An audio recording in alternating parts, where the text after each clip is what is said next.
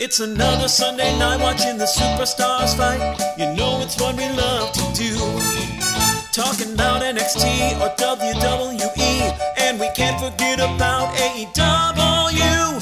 Viewer's Choice on the North-South Cup. Viewer's Choice on the North-South Cup. Viewer's Choice on the North-South Connection. North-South Connection fans, welcome into Viewer's Choice video special edition here for Fastlane 2023. I am JT, joined by, of course, one of the co-hosts of Viewer's Choice on the North-South Connection, not the tool man, producer Tim Taylor. Also joining us, Mr. Ryan Gray, and our new buddy here, Richie Mars from Retold. And, of course, he has his own great stuff he could tell us about as we go along. But we are here to chat Fastlane. We are live on YouTube and Facebook. So I want to ask you a couple of favors. A, to share it around if you're watching and you're like, this is cool, share it. Also, leave some comments in the chat and we'll read them on air. We're going to share your thoughts as well on the show in addition to ours.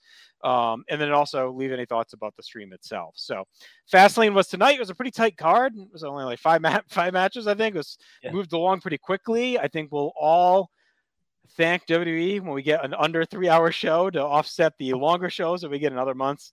So no complaints there at all. But Tim, do you want to walk us through how the night went, and we'll kind of pepper in some thoughts along the way? Of course. Well, if you're first time, long time listening to Viewer's Choice, usually you catch this just on the audio feed through the North-South Connection podcast feed. But of course, these times they are a-changing. And of course, video is always great. So if you're here watching on YouTube, like, subscribe, don't miss anything. There's plenty of content going around. But if it's your first time listening to Viewer's Choice, we kind of give you the must-watch, must-skip. But I feel like if everybody's watching it here, then I'm guessing you all watched live. So we'll kind of change it up a little bit. But a tight 5-match card. I think everything hit its beats, but if you were living under a rock, you didn't watch everything. An incredible 6-man tag with the new Street Profits, or the new Hurt Business, taking on the LWO. Triple threat match for the WWE Women's Championship with Io, Charlotte, and Asuka. Of course, the tag team match with LA Knight, and John Cena taking on the Bloodline. You had the Undisputed Tag titles, and of course your main event, Last Man Standing. Richie, I'm gonna pitch to you first. You're the fresh meat. You're the new blood. What stood out for you is kind of like a must-watch moment or match from this super tight card? It has to be the opening match for me personally. Ryan and I, we talked about the opening match before in our preview section on the NoSo YouTube channel. And this match really was interesting to me because just from the different storyline directions it can go. Because you have Jey Uso's storyline of him not being the most well-liked guy on Raw due to his past history. Cody sort of being the only guy who's kind of ushering him in. And now you have the conflict with them being the tag team champions. That's going to bring Sami Zayn and Kevin Owens into that mix because they're boys with Cody. But now that he has the tag titles, how long is that going to last? And of course, you have Drew McIntyre waiting in the wings, waiting to strike if anything were to go wrong. Yeah, I second that notion. I think that the opening tag team match for the tag titles, probably your best match in slot for that. And it actually carried. Ryan, I know the super teams have been kind of a thing of, not so much a thing of the past, because you do have the Sammy KO super team, but they kind of felt like an organic tag team to begin with.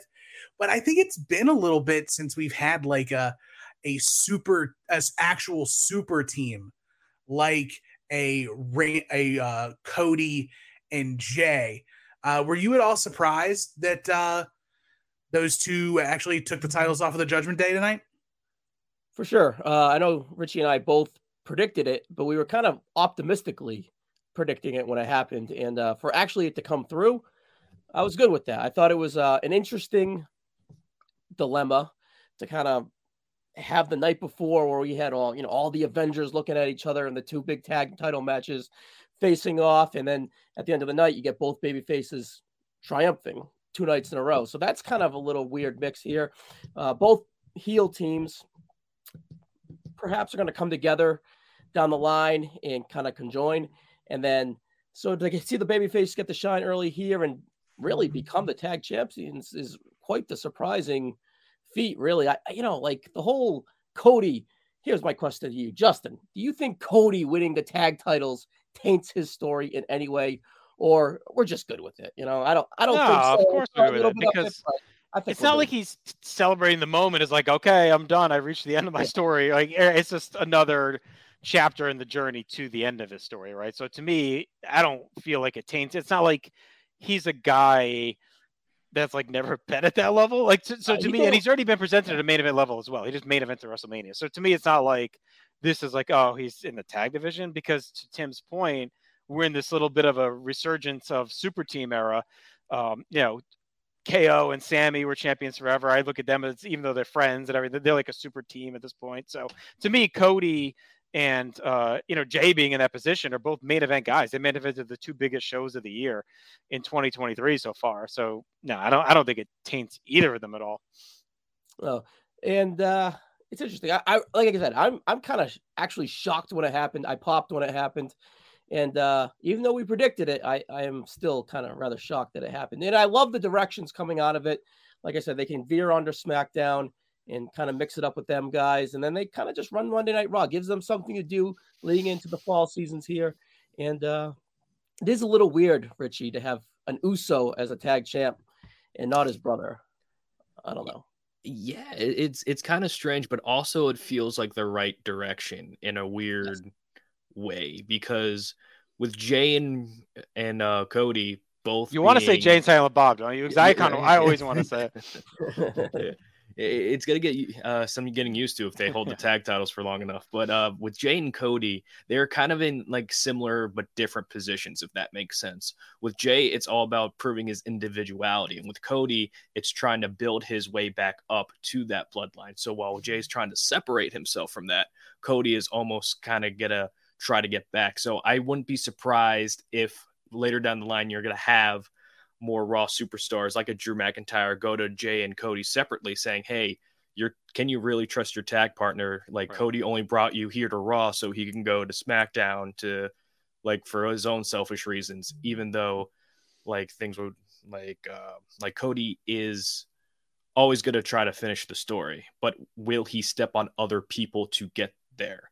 That is the big like drama that will happen from this team, in my opinion. And it's also the right move for the Judgment Day, because I feel like the Judgment Day has done all they can do with the tag team titles, even if it's such a short time, because what believable team that we currently have could beat the Judgment Day again, other than Sammy and Kevin? But let's be honest, we've seen that for many, many, many weeks. So how do you do that without it being contrived or forced again and again and again? So I think Cody and Jay are definitely the right move for the short term. For how long they'll be tag champs, we've seen in the Attitude Era, might be a couple weeks, could be a couple months. Only time will tell. Yeah, I was gonna say, Tim, I think that this reign has like a ceiling on it as of like Survivor Series being in the over/under. Toolman, what would you think? It's tough, right? Because kind of to Richie's point, and it's kind of been the point of the tag team division for a long time. At least for now, there are tag teams. There's plenty of depth, but it's depth on paper. I don't think that there's many actual possible threatening contenders aside from the Judgment Day, right? You'd have to really build up a team, especially since, kind of talking about the rest of the show, Street Profits were on the short end of the stick against, the LWO. So as a team who may have been on the rise with Bobby Lashley kind of bolstering them up, they're immediately kind of chopped down to size.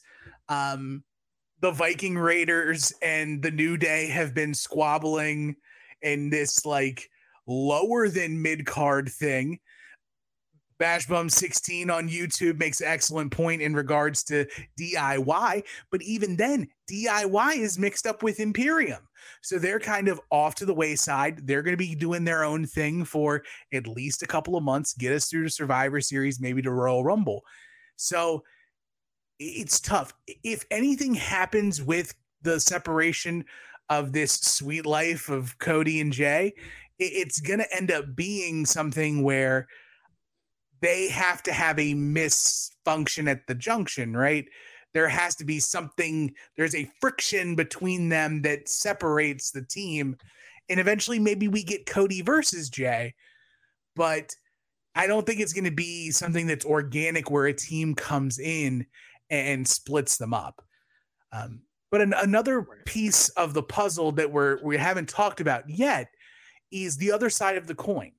The damage inflicted during the match to Damian Priest played out later on in the show, where the Judgment Day actually held Damian Priest down, and Mommy basically pulled his punk card and took the Money in the Bank briefcase away from Damian Priest, basically saying, not now. This isn't your chance. This isn't your shot. So, Ryan, what did you think about, Mommy taking control of the reins now that she's always been the de facto leader of the Judgment Day, but now actually being the leader from the happenings of Friday Night SmackDown into tonight's appearance at Fastlane? Yeah, it's definitely the refocus since her return from the Nia Jax injury. Established right away opening Monday Night Raw, where she calls out the Judgment Day, calls them out on their bullshit, all the way to SmackDown, where she has her sit-down meeting with Paul, really establishing future plans and trying to get on the same page, perhaps for a War Games match. So she's back with a plan, and it is to set the Judgment Day straight. I think there's a long-term plan where maybe it'll elevate her on the other aisle of the fence, or perhaps the other locker room, the babyface aisle. But I think it is a good spot for her. And it's definitely a transition point for the Judgment Day. And I think really put all that Judgment J juice onto Rhea Ripley is probably the correct direction there, I would think, coming out of it, because she obviously has the most upside out of all the people in the group, not named Dom Mysterio. Right. JT, to you, did you think that segment with the Judgment Day could have been a red herring, and that there was still a possibility that Damian could have still cashed in, or even if it wasn't Damian they cashed in, with just the thought of Rhea having ownership of the contract now, that they could do some like shifty business and give the contract to somebody else but still have a cash in during that last man standing match? Yeah, I think both avenues just laid out were definitely possible. Like Priest faking it, comes out, it's a setup, it's a ruse, comes out and cashes in, or Rhea takes it for herself. It's just like, yeah, it's mine now. I'm the dominant member of this team. I'm going to take this from me, and I'm going to go cash in on Io, or hey, cash in on one of the guys. Why not? She's Rhea, right? So I think either path was still in play. Like I think they did a good job of keeping it vague and quick enough to where you could see it either path. Either it's a legit, he's hurt, they're protecting him, or there's a little bit of chicanery going on within the team, or it was a setup for later in the night. So I think like they did a really good job kind of opening all three options in one quick little segment. So, I mean, I do think too, there's a path where Balor and Priest just win the belts back, like on Raw in a few weeks, and then reignite their reign to an eventual DIY, taking the belts and ending the super team era. That's usually how these little super team runs go. Like they'll trade among the top dogs for a bit, and then an established team will kind of win the belts that have the cred to win it, and then kind of get back to, okay, the tag teams go for the tag team titles. And I think DIY could be that conduit, to our buddy Jason's point that we just put up a minute ago, given that they both have the credibility to be at that level. They're new, they're fresh again, especially on the main roster. So, or maybe there's another team that could be looking for a revival in their WWE career that could pop up and win those tag titles at any time. That'd be great, but it ain't gonna happen. Yeah, I don't know if we're talking completely in rumor and innuendo. At least their Okay. CM buddy is at least out of their contract and actually free. But I think FTR might be locked in contract for at least another year, unless, of course, I saw in one of our numerous group chats. I forget who it was, but somebody said that they might have the Regal clause. Their boy leaves, they get to leave. I mean, Tony might be looking to save a little scratch, maybe lets him walk, My brother, he's I want to see him finish out his career somewhere else, whatever. Right. Before we throw to Rick, can I touch Yeah. on your point earlier, Mr. Toolman, of Rhea taking the briefcase away from Damian, right? Now, they could be doing some tomfoolery where JD and Finn go cash it in and win the tag belts and pull a double swerve on Priest, and that is a cute little way to get away from the Money in the Bank. We're not getting down that lane, are we? Because it's cute. I don't know. I don't know at this point, because you also have to think Rhea's pet is Dom. So what's to stop her from giving the Money in the Bank to Dom? Well, he won his having. He proved no. Look, I have lost faith in the Money in the Bank briefcase, and I'll kind of pitch it to Richie, but ever since Austin Theory decided that the brightest idea with a guaranteed contract is to cash it in on the United States Championship, I have absolutely he knows the zero ceiling. faith. It's the man that knows his limits right there. He knew. Then you find a way to lower the ceiling. You find a way. No, Rhea kicking the shit out of the world champion and then calling Dom out and handing it to him and saying, "Here you go." Right? That's a fun story right there. I'm thinking they do this crap in NXT. Yeah. Oh yeah. I have the stupidest feeling that if Rhea has the contract and she gives it to Dom, right? I'm not the biggest Ilya Dragunov fan, but it would be hilarious if Dom were Dommy 2 belts and he cashes in and he's North American champion and NXT champion. He'd be the second person ever to do that with Keith Lee.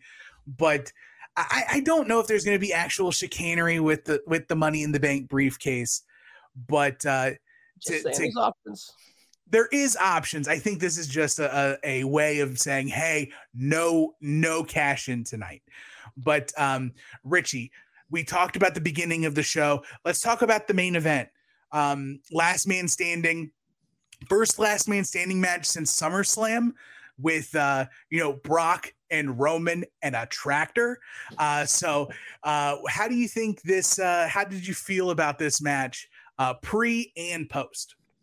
Well, without a tractor spot, I guess you'd call it a step down. But this last man standing match was fine. It was very good. I think it was the best of the two Shinsuke Nakamura Seth Rollins matches that we've seen. I thought it was very smart of Seth to bring out the tables early so the crowd doesn't do the "we want tables" chant that kind of muddies things up a little bit. And I thought it was really smart to do the red mist because it was the visual of Seth Rollins having a crimson mask without actually him blading or anything. So I thought that was a very smart thing for them to pull off. And again, the story was simple to the point, going for Rollins' back injury, making sure he doesn't stay up on his feet for that long. And they kept moving during the counts too. If one person's down, somebody else is moving, setting something up just in case they're not down for the 10 count. So they kept the match moving instead of just waiting and just letting the ref count, because it's a type of match like the Iron Man match where you have to make sure the crowd is invested in each of the count or else they'll take it off the rails. Like we saw with Rollins and Ziggler in their Iron Man match where the crowd just kind of took over, especially with the counting aspect.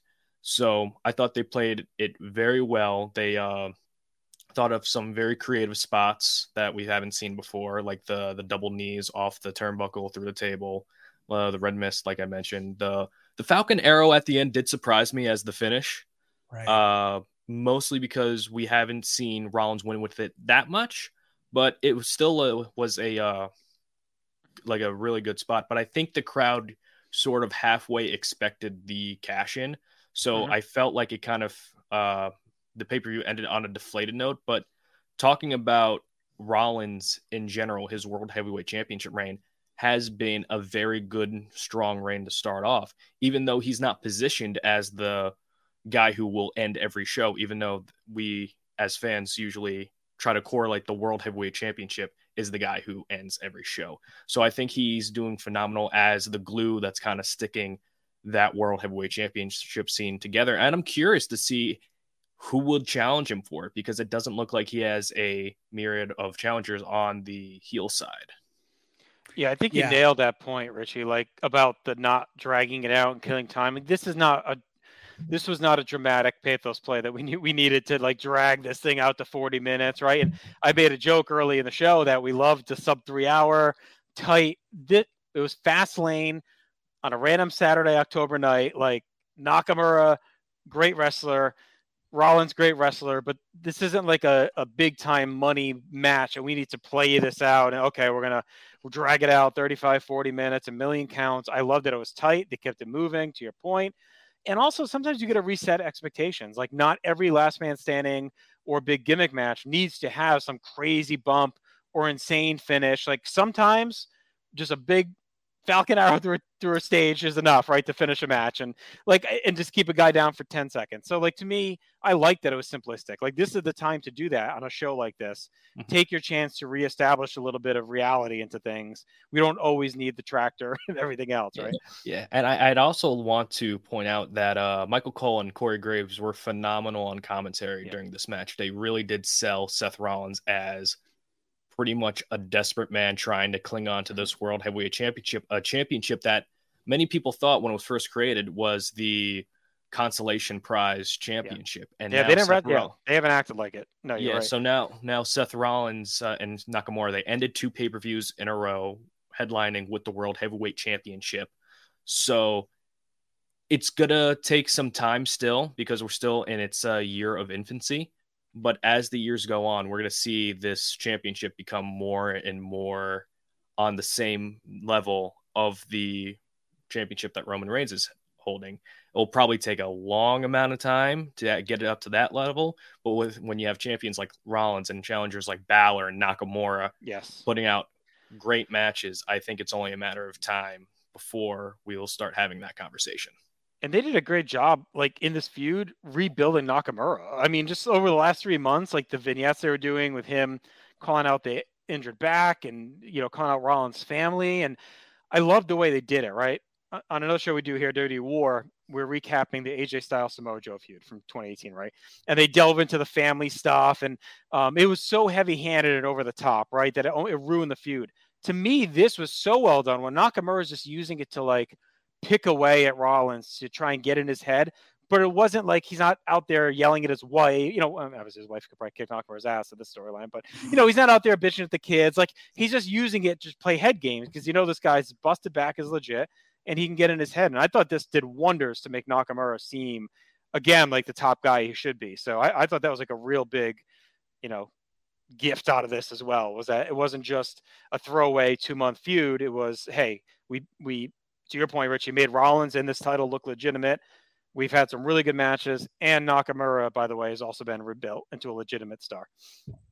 And it continues that story of Seth Rollins, where Michael Cole had a fantastic send-off line, is how long can Seth Rollins keep up this pace? Yes. That's the overarching story that's been being told since he won the World Heavyweight Championship. Now, will it end with the cash-in, or will it end up with someone gaining an opportunity to finally get Seth Rollins when he's at his weakest? I think so, but he's doing a phenomenal job. Even though Seth Rollins is never going to be viewed as the 1A of the company, he's always going to be 1B. I talked to Ryan about this off air once.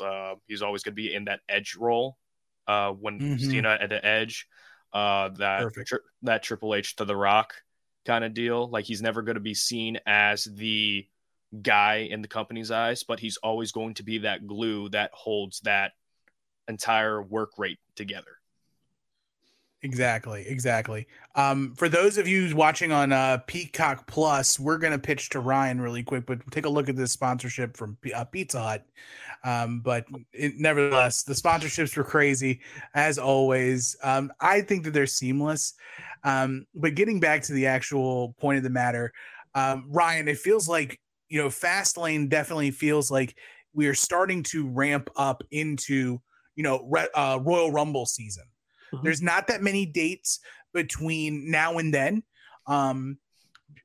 Saudi Arabia is going to be, your typical Saudi show of just really solid matches across the board. Nothing really of consequence, I don't suspect. Of course, Survivor Series is going to be Survivor Series. We're going to get that War Games match, possibly. If not, it's going to be interpromotional championship matches. So the next big thing of notice is the Royal Rumble. Do you think that possibly the winner of the Royal Rumble is somebody who does take that opportunity to challenge Seth Rollins, who might be the easier pickings for a title opportunity at WrestleMania? Yeah, I right now I'm putting Gunther right in that spot. Yeah.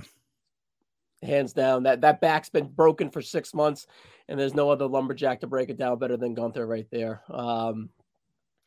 Guys, this is back to Nakamura real quick. If you told me back at WrestleMania, where I'm not even sure if Nakamura was booked, that he would have 2 main events in a row in the fall here in late summer, I would have been, yeah, okay. What is the WWE doing? But he had a pretty decent showing last night, and I thought he was really into his game today. His strikes were crisp. He was constantly in the motion. His mannerisms were tight and meaningful instead of lazy and whatever he has been the last 6 years. But I just feel like he was super motivated, and he lived up to the hype of being in the main event for a second time in a row.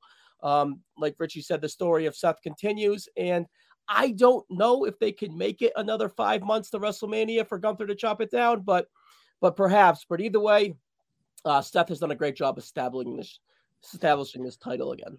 Does Gunther need to win the title Mania though? I think they could. That's something they could do elsewhere on another show and still be as effective. To your point, Ryan, Rollins gets run ragged and Gunther just kicks the shit out of him. I would love a, Vader Sting style, just beat down. This guy's busted, he's broken, or a Brock Cena, where he just picks apart, wins the title in an 8-minute squash, and becomes a dominant champion. And you're gonna already have you're gonna have the 2 nights of Mania. One's likely going to be a women's main event or a big celebrity, right? And one's going to be Reigns. So, Gunther on the undercard can retain against a top contender as well on that show, whether it's a McIntyre or whoever. So you don't need, I don't think you need to do Gunther Rollins at Mania. I think that's definitely something you could do sooner if you think you can't stretch this Rollins back being injured story all the way to Mania.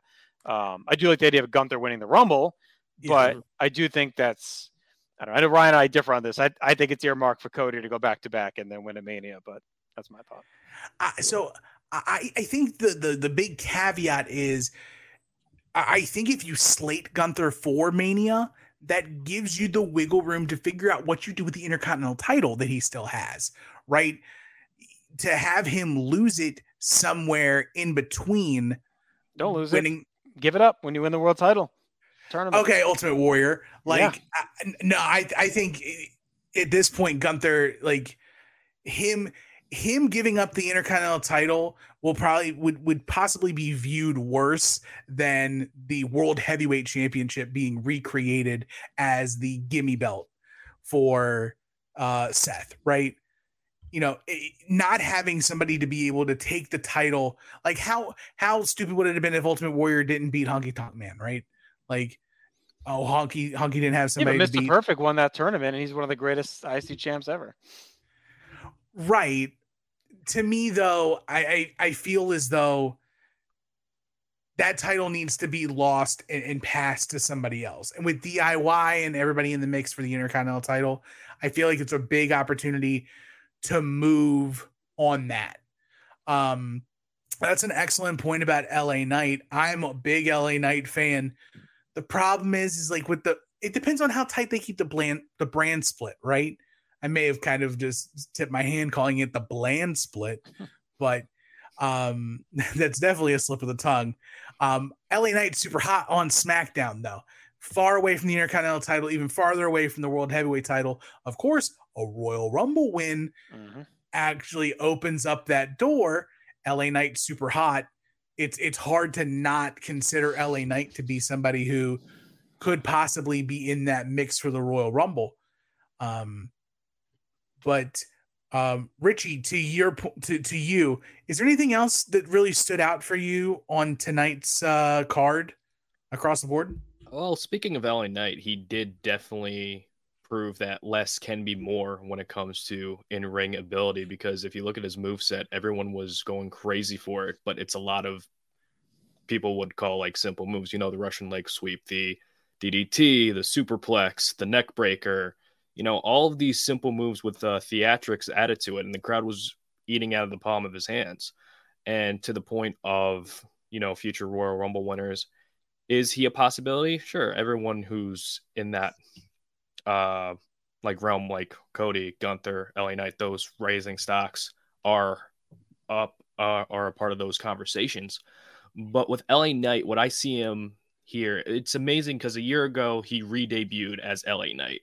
Right. And if you listen to the reactions from then to the reactions now, it's night and day. No pun intended. Oh yeah, no pun intended. But where the story's going right now, he is on his way to Crown Jewel fighting Roman. At least that's what I see the story going in, with the teases with Heyman, with the teases of Solo trying to take care of the problem, but Heyman wouldn't let him because Roman didn't like feel the need to. So it's like one of those things where it's like this guy slipped under the radar, both in real life and in storyline. And now they're going to have to take care of this problem like one-on-one. And Crown Jewel is such a great place to do it at, because that was probably the first time where they had like one of those press conference events for the Crown Jewel event. And then you hear the whole crowd chanting LA Knight, and he was not a part of a story. He wasn't a part of anything going on in TV. May. Yeah, late May, really. So my only problem with that, and Ryan and I talked about this on the preview we did, because we previewed that match for the previous series, and LA's to me has got that big RVD 01 vibe, right, where he's like super over. You want to strike when it's hot, but to me, like, I wouldn't put him in a world title match unless he's going to win the title. So we could do it at Crown Jewel if we're ready to end Roman's reign and crown Knight, unless you're going to screw him. But like the worst possible thing you can do is like Reigns just beats him. I think I'm not a huge person on wins and losses, and WWE can heat guys back up. But when you have a dude in this spot, like I think having him lose to Reigns, we just did that story with Cody where he lost and now he's trying to get back to it. Like, to me, Knight should stay protected until he's going to win, if he's the guy that's going to eventually win. So if you do him and Reigns at Crown Jewel, it's going to be like Bloodline jumps him and it's a DQ screwy finish, which I'm fine with on that show. Like, I don't care, but I don't think you can have Reigns beat him. I wouldn't have Reigns pin that guy, because you look at that RVD correlation, he was never as hot as he was that night at No Mercy when he should have won the world title the first time. And I just think you have to hit that moment right. I see what you're saying. The only thing that LA Knight has that RVD didn't have at that time is the ability to talk, at least like reheat himself back up. Mm-hmm. So even if he does lose to Reigns hypothetically in this match, I do think he has that ability to kind of build himself back up. I mean, look at when Steve Austin was at his height after WrestleMania 13, after the Bret Hart match, they put him in a cold day in hell against The Undertaker. Yeah. And for a title match right away. He still lost, albeit due to interference, but he still lost, and he still continued to get hotter and hotter and hotter. And like I talked with Ryan when we did the preview match for the tag title match, ever since Cody lost at WrestleMania, it seemed like his reactions are getting bigger and bigger and bigger. So a loss doesn't necessarily mean that LA Knight is going to be cooled off substantially. If anything, it's probably going to prove his doubters who are calling him one note in the ring or an attitude or a knockoff. Yeah, if he goes out and has a banger. Yep. Yeah, if he goes out and has a banger, that proves some more critics wrong. And then you're going to have the people saying, oh, Roman's reign, and I'm sick of it, and I'm sick of it.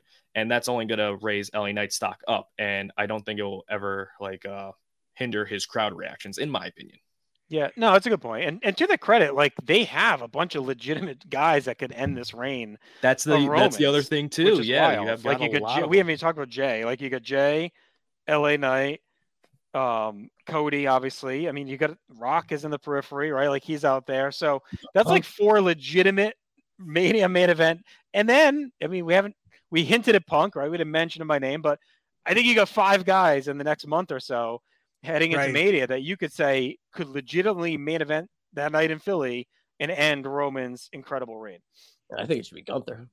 And go put him in. I mean, at 6, I think you could put him in the list. Yeah. It depends. It depends on if CM Punk wants to dance in Chicago again. You know, no they're going to be. Now, I definitely wasn't trying to piss Ryan off in the comments section on Facebook. By the way, if you're watching along on YouTube or Facebook, please send those comments and we'll share them. We'll talk about them and discuss them.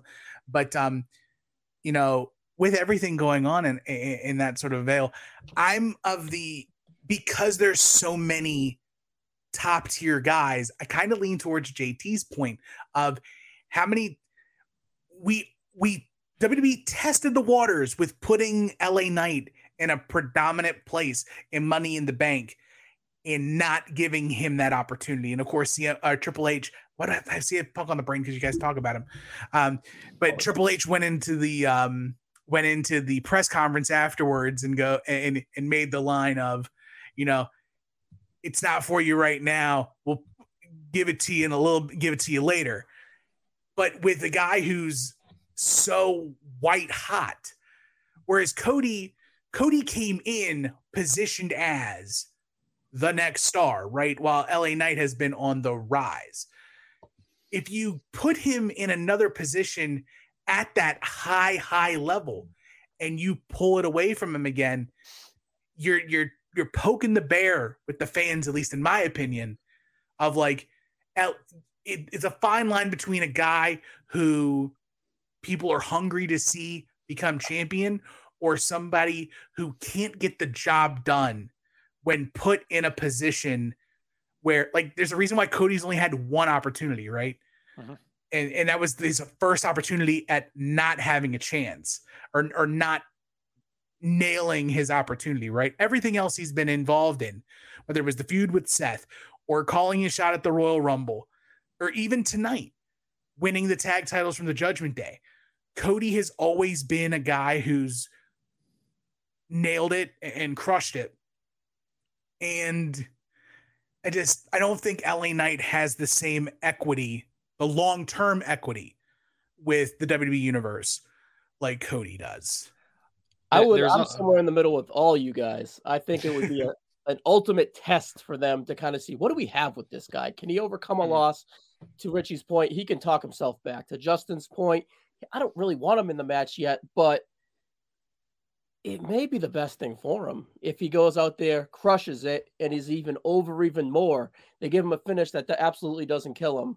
And he just kind of grows from it, kind of like Cody has, but with, like, I don't want to say more organic buzz that LA has compared to Cody, because I would think obviously Cody's a bigger star, but could he have more upside as Cody? I'm not sure. He's 5 years older, but he has less wear and tear on that body. And it's not 1989 where you're 40 and it's over. So it's, right. I don't know. It's interesting, but Cody's more of a complete package as a wrestler, character, so on and so forth. But I don't know. LA Knight has the biggest attribute, and that's charisma and her personality. So I don't know. I would test the waters and I would protect him, but I don't see him beating Roman in Saudi. And I think all of us. I think the big thing that LA Knight has over almost everybody else in the WWE right now, with the exception of like Roman Reigns, is he feels like a throwback both in the ring and on the mic to that Attitude Era main event style, right? As Richie said, he doesn't do everything, but neither did Stone Cold Steve Austin, right? Neither did The Rock, neither did Mankind. Like, they didn't have to do everything, but what they did, the fans pop. And LA Knight has started adding very like nuanced things that gets the crowd invested, things that he hit, like just the lead into his LA Knight elbow, finally having a lead into that, the scoop power slam, like everything is starting to line up to fit in that that old school WWF Attitude Era main event style. And now all he needs is a good walk and brawl, and he'll have it all, right? Where Roman Reigns, at least in my opinion, today, he's mastered that WWE main event style. I don't think there's anybody current day that can do what Roman's doing in that main event type picture one-on-one. The control he has of both like what happens in the ring and around the ring and inciting reactions, it's very special, and it's the reason why he stayed champion for as long as he has. Not to completely shift gears, but I'm very surprised that we got visual confirmation and visual or eyes on Jade Cargill tonight. Eyes for sure, buddy. Yeah, I mean, respectfully. It's very, very hard to get Triple H out of a picture, but I can crop and we'll figure it out. But are you guys at all shocked that Jade Cargill's already being pushed, or not pushed, but even being presented on the main roster? No, I love it, because the main roster NXT construct is an internal construct that they've created. Like, right. No one says you have to start at a certain place in the world of wrestling, right? Like, they've created the theory of NXT for people that they believe need to go to NXT. And for a while, they filtered people through NXT that didn't belong in NXT. And to me, that doesn't mean that has to continue to be the trend. So is she as polished in the ring as some of the women in NXT? Probably not. But did any of them touch her star power? Have any of them been at that level of national television over the last couple of years? And beyond that, I was in one chat last week where folks would say, oh, they don't do surprises anymore like they used to, and how they should be, treating this as like a surprise debut on a Raw or whatever. And to me, that is the absolute wrong way to think about things, because on a lost third hour of a random Monday Night Raw, or even on a pay-per-view, to debut her, you don't get the organic hype of a attraction the type of attraction that she is. She is a classic athletic free agent style signing. Like, this is one you hype through Sports Illustrated, through ESPN. Like, we just landed this mega athlete that we think is going to be a big time star, and we're going to present her as such, and we want to be excited about it. And we can tell her story better through these channels, and then have her appear and start to build the excitement for her to step in the ring. To me, you save the surprises for the established, like, type of veterans that are jumping, like a Cody, right? Like, we didn't need the big announcement of Cody because that was a cool moment, and you kind of knew maybe anyway. But with a Jade, she's so new to much of this audience, while also having the presence in the past that people, fans that are more aware would know of. So to me, they went about this the absolute right way. I think they've nailed it. Her taking over the Twitter feed, I thought was brilliant. Like pump her out there, social media, all the social channels that they can, all of the third-party coverage that they can. Like, she's that level of star that they need to present as such. And I like it. And it doesn't surprise me with them. That's their first big signing since the Endeavor deal, right? That they presented her like UFC signing a major star, right? Like, to me, that it fits in line with the type of promotion that this is going to be now. Right. I think the last WWE signing of somebody who did not go to NXT, I might be wrong, but is that AJ Styles at the Rumble? Of somebody who's never been in WWE. I think it may be. Richie, I think it's AJ. I literally think everybody else. Was he the last one? I feel like it probably was. He was the last one where I know he said he wouldn't mind it, but they were hindered for star power at that point, so they just put him to the main roster and said, all right, let's see if you sink or swim, and he swam. But with the story of Jade Cargill being on the kickoff show as she did was very smart for a couple reasons. One, gets her out there, gets her face out there to a new audience to see what she's like, and also throwing her out there when you could call them competition, the alternative, whatever, they're having their own show at the same time, so that's taking up the Twitter feed as well. Yeah. So it's a very smart chess move on the part of WWE as far as presenting her like a big star right off the bat. this is something we haven't seen like probably ever with someone who doesn't have the WWE or independent notoriety. And I think we're going to see a lot more signings that come from AEW to WWE, get more of this treatment, just so there's no weariness from AEW to go over to WWE, because we've seen a lot of WWE stars go to AEW. Right. Some of it was by choice, some of it was due to them being released, what have you. But with people now slowly from AEW filtering over to WWE, with Cody being probably the most important one, and pretty much legitimately probably the first one, the first real one that really said, oh, wow. And now Jade's coming. And now you're going to have Brian Pillman Jr., who's in NXT right now. And if they do something great with him on that brand, it's going to give some people who don't have the look of a Jade Cargill or the background of Brian Pillman Jr., who they didn't do much with in AEW. A little less being reserved of going to WWE instead of the horror stories they've had where it's like you'll be restricted. But now, as long as they let them be somewhat of a similar character than they were in AEW, that would erase all hesitation. I think promoting Jade Cargill is a very brilliant move, and especially on a pay-per-view night such as this.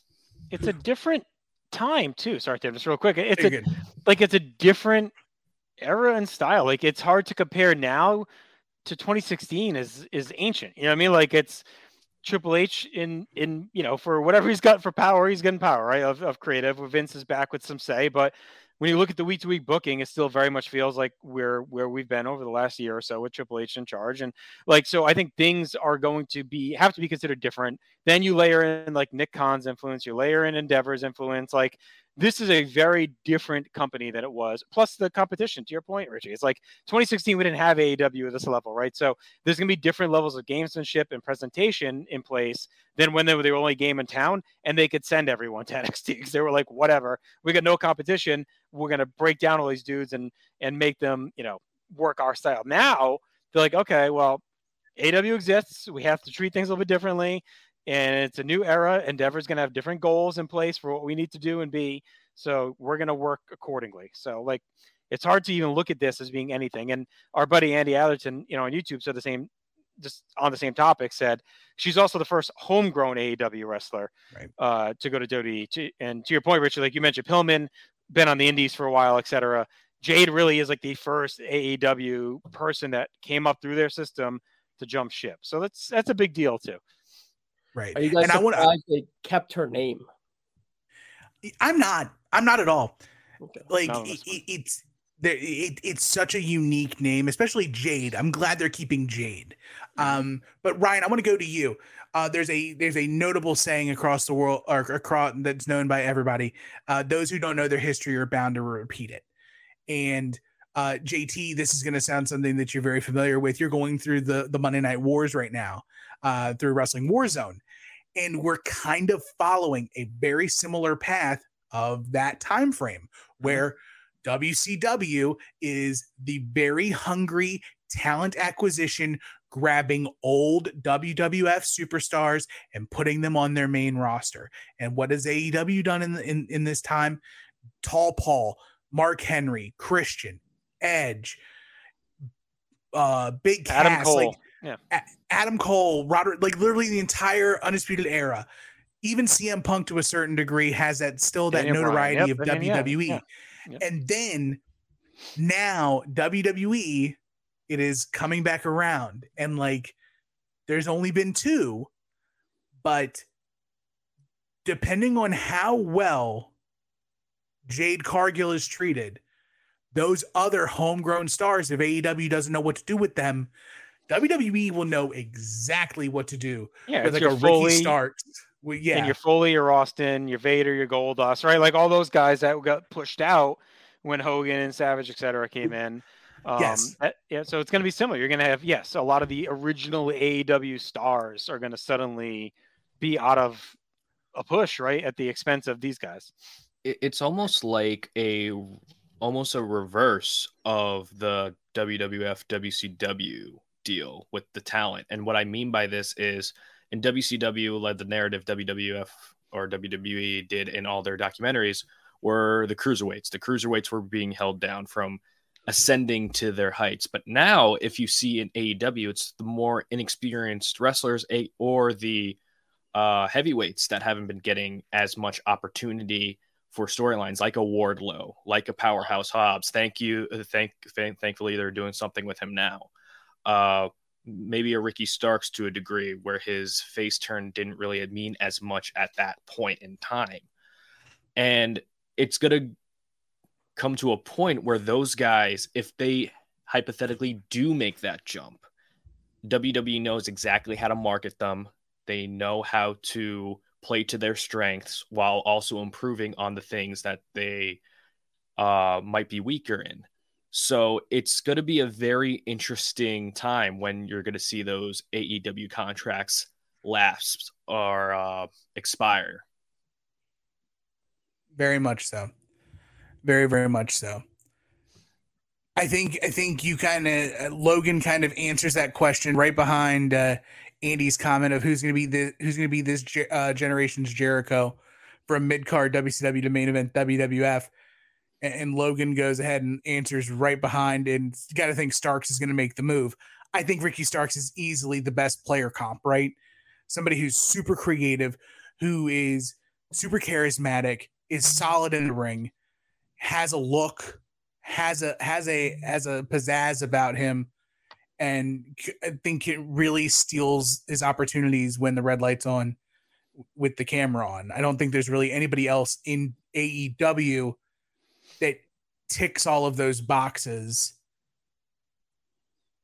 and is still in that not overexposed area. Yeah. Right. There's still a lot of people in AEW, but they're people who've been there since day one. And they're people who have been who were the people who started the company, right? Hangman Page, Kenny Omega. Those people are kind of, go look at those first couple of pay-per-views, and it's like they have churned a lot of guys and girls through there that were kind of their building blocks in the early days as they've started to add the bigger name guys that have jumped or shown up, and once they get established. So yeah, those folks are going to go somewhere, and it's like there's only so much room in AEW. They already have how many hours of TV right at this point, and it's like you can only keep adding so much to focus on these different wrestlers. So, and even adding another company to AEW, because last year they bought Ring of Honor, or a year or two ago they bought Ring of Honor, and I think that's started kind of like the downturn of AEW in some respects, because you have that built-in AEW audience, and then you're mentioning Ring of Honor. It's like, okay, what exactly is Ring of Honor? Yeah. And this is coming from people who were lapsed fans from wrestling who probably didn't even know what Ring of Honor is. And without Ring of Honor, we wouldn't have a lot of the talent we do see today. But with AEW buying Ring of Honor, and I'm kind of going off topic, but with I think the focus for Ring of Honor really did hurt AEW, because they were trying to get it a television deal for a while, which is why I think, this is my own conspiracy theory, why Jericho won the ROH championship. And this is around when Punk kind of had that locker room skirmish the first time. And they were really trying to get that Ring of Honor championship its own deal on Warner Brother TV. And then it didn't work, because it was treated kind of like a backdoor pilot you would for a TV show. But instead of an episode of a backdoor pilot, it was an entire season of backdoor pilots that got off the track of the entire season. It's like having the show Arrow, and this, instead of the Green Arrow being the main character, all of a sudden Cyborg's the main character for all of it. And then you're back to just Arrow again. You know what I mean? So it was just, that's what I think really stopped AEW's momentum. And because of that, because of trying to build up this old but new company again, a lot of guys got lost in the shuffle. And now you're going to see someone possibly like a Starks, like a Wardlow, like all those homegrown guys jump ship to see if the grass is really greener on the other side. They should have probably just funded ROH and I had someone completely separate and leave it completely separate. I think that would have been a better approach, and then use it as a feeder ground, like the old, we're talking 97, right? WWF ECW relationship where, yeah, they can bounce back and forth a little bit, kind of who's funding it, but it's not present constantly on screen as it's like almost an equal promotion that they're running both of. I bet Tony Khan, if he could have gone into a time machine, he'd have been like, you know what? Maybe I don't start AEW. Maybe if I wait long enough, Ring of Honor will be available and I can get it pennies on the dollar. And then I can use an established brand and try to do something with it. But this is not the ROH podcast. We're talking about WWE Fastlane.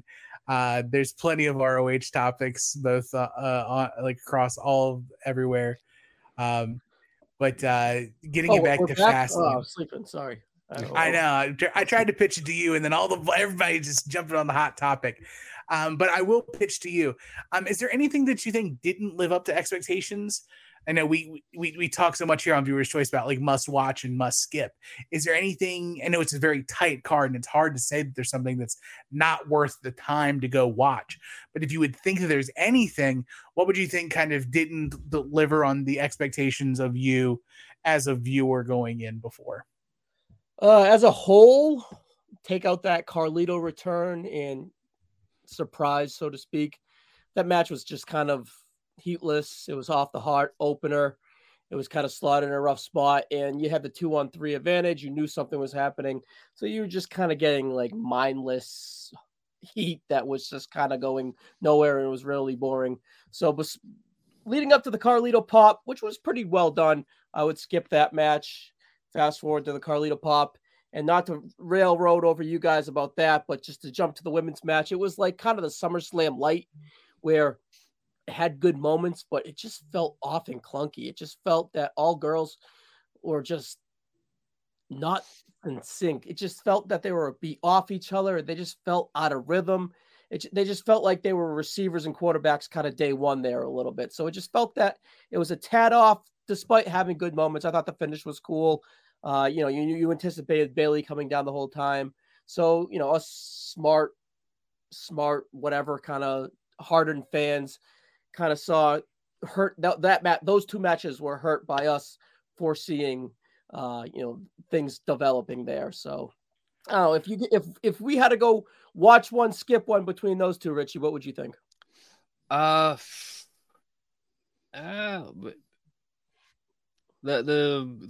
I do agree with what you said about the LWO, the Almighty Prophets match.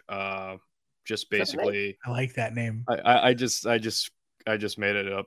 You're out here geniusing, baby. I love it. Landon said the hurt plan seeds. But like you said, the 2-on-3, like it's compelling at points. Like Zelina Vega got a good spot in there. It's just like everyone's always gonna anticipate for who's gonna be the partner. You know what I mean? If you don't put it in right away, so that the spots in the match aren't going to mean as much until you get to that last guy joining in. There's actually a funny video they put on Twitter of Carlito just waiting backstage to get his music hit, and then it's just like, well, I thought couldn't he just come out a little bit earlier? Why are we showing it? Yeah, the women's match. I wouldn't say skip, but because they all of them worked hard. The confusing thing for me about the women's match is there's no clear good guy or protagonist in this match, to me at least, when the story was being presented, and it just kind of got finicky. Like, is Io Sky trying to be separate herself from Bayley, so is she the babyface? But then you have Charlotte saying that Io Sky's kind of like taking her shine, so is she trying to turn Bayley babyface? So the story just kind of got clunky, and then Asuka's kind of in there, kind of being like a third wheel, but not really a third wheel because she's the former champion. It just kind of just the storyline was just kind of, it's like a lot of characters in transition. They're in a weird spot right now, which hurt the overall flow of the match, I think. Yeah, it was pretty much. I think for me, I'm grading the two as based on expectations. My expectations for the 6-man were not very high, right? But my expectations of an Io Sky, Asuka, Charlotte Flair triple threat match for a title are significantly higher. I think Charlotte really brought her A game, but I don't feel that the triple threats are sneaky hard, right? It's the really good ones stand out because it was so like they hit everything. Where most triple threat matches, of course, you find that formula of who's going to get out of the ring, and then you make it to like a one-on-one, right? But I think Charlotte really brought it, and I just feel like Asuka and Io were just maybe like a half step, like just it didn't sync up. To me, that's a more skippable match because I'm more excited to see that match, and I'd be more let down watching it and it not quite living up to that expectations. Where the 6-man, I can go on Twitter, I can see Carlito's back, jacked body guy, LWO's back to full strength minus Bad Bunny, and you know things are cool, right? That match was a tweet, right? Yeah. And the triple threat is something where like even the story's a bit confusing. Where EO's like, Bailey, I don't want Bailey at ringside. I have a plan. But then it is exactly Bailey that's the reason why EO wins. And also the match with Charlotte being the towering, like she's the tallest girl and the strongest girl in the match, and she has to fight from underneath. So it just was a little bit confusing there. And I would like to see Charlotte in the future have a storyline that's not revolved around the championship, because that's what I feel like she's always revolved around. Either she's in the title picture or she's not on TV. Yeah, because I feel like she could do more dynamic storylines. It's just about like giving her that opportunity.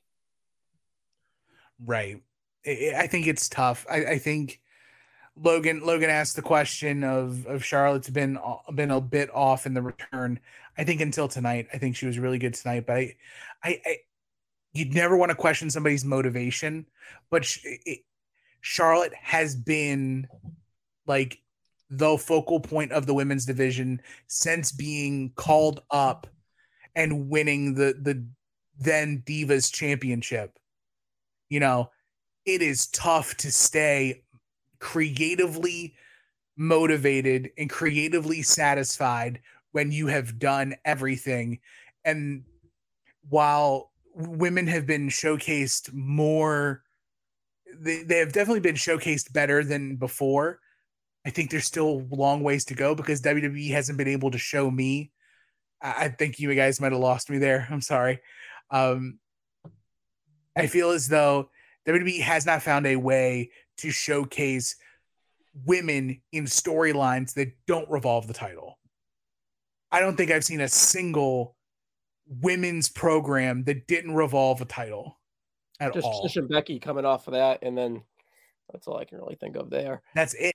And it's Becky Lynch who's height of powers, right? Like she's got borderline like male roster heat, you know?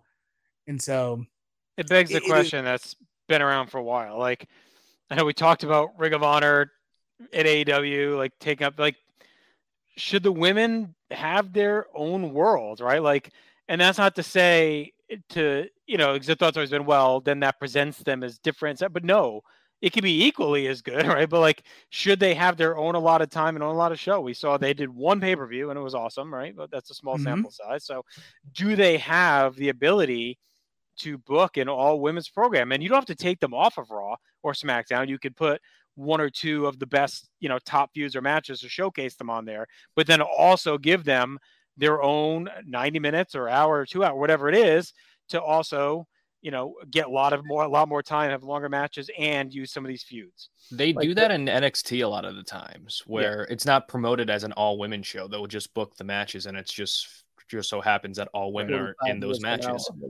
Yeah, you know, so I wouldn't be opposed to giving them like a 205 live style show, or it's. That's what I mean. Like let them say, you know, even if it's like a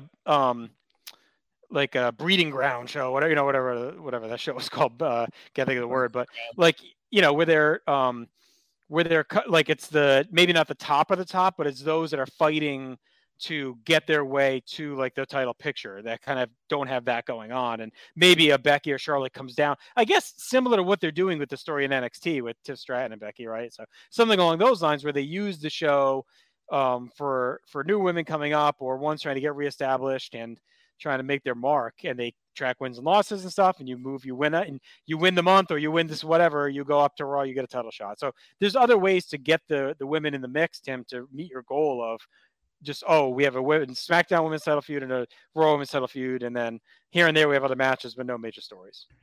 If I was Triple H, I'd say write me an email about it. We'll talk later. All right, I'll get on it. Yeah. As we're coming up on the hour here, and I know everybody's got a nice Sunday morning of football lined up in front of them. Let's go around the horn. Who do you guys think is the MVP of Fastlane? We'll start with the King, JT. LA Knight. He did what Ryan I said he needed to do. He needed to stand next to John Cena. John Cena needed to hit a move. LA Knight needs to be the one to get the pinfall, not John Cena, and then stand tall with John Cena. That's the image you want coming out of that show. And my alternative to John Cena versus Roman Reigns at Crown Jewel, LA Knight is LA Knight versus John Cena in a respect match. And Knight beats him, and Cena says, okay, you've done, now you've beaten me. We've won as a team. You've beaten me. Now you're ready to go be the man. That's what I would do at Crown Jewel. And, Cena has said, I guess he said in the post press conference, like, once the strike is over, I'm out of here. I can't do both. So maybe can you squeak by it and hope you get to Crown Jewel where he's still around, and then you have LA go over him. It's not a heel turn. It's nothing like that. It's just Cena says, you got one more thing before I give you the torch. You got to pin me. Right. Ryan, what you got? Yeah. MVP. I would go Cody Rhodes. He finally finished his story. He's a champion. But no, I'm just kidding. Cody Rhodes, but just because he's able to continue a lot of stories and open up old stories and perhaps open up new stories. So overall, Cody Rhodes as a conductor of whatever to continue the flow of WWE TV. Nice. We started with you, Richie. We're going to bring it around to you. MVP of the night. What do you got? Seth Rollins.